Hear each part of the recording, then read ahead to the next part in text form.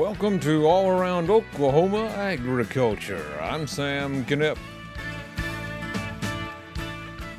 Water transfers have been in the news a lot lately as the drought continues its grip on the state. During a meeting with the Oklahoma Farm Bureau Water Committee on Thursday, Jim Couch, city manager for Oklahoma City, said the Metro has been transferring water for decades. Well, the fact of the matter is that we've been doing some water transfer in Oklahoma City since the late 50s or the early 60s.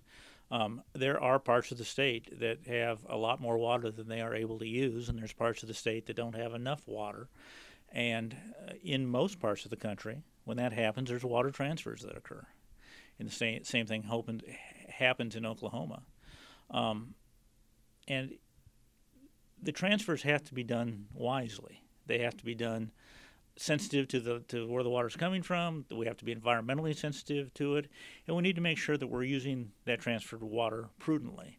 And that's one of the things that I think Oklahoma City is trying to stress, is to use our water more prudently. Conservation, limiting the outside use in your household, being smarter about how you use it, and we're trying to do that through a number of ways. Let's talk about conservation for a second. That maybe has not gotten enough publicity about how Oklahoma City residents are conserving water. They're being forced. You're trying to make the odd-even rationing part of the year-round culture.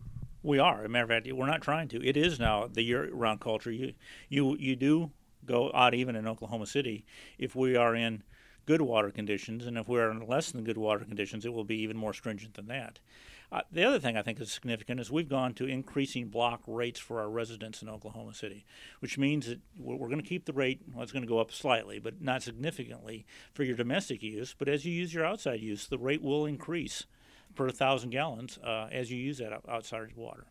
And again, that's for a couple of reasons. One, it's obviously, it's primarily to shave our peaks down, but also to make sure that our citizens are aware. And you think it only makes sense for the whole state of Oklahoma, for the Oklahoma City folks to use their resources to transfer water? Well, I think it's inevitable. I mean, I think if the drought worsens or not, but when growth occurs in western Oklahoma, there isn't the water available to support that growth, and if there isn't a water transfer, it'll retard that growth.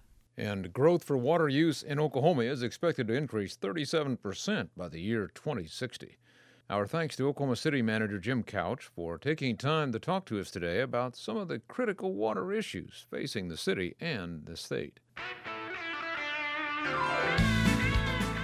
We're out of time for this edition of All Around Oklahoma Agriculture. I'm Sam Knipp. Make it a great day.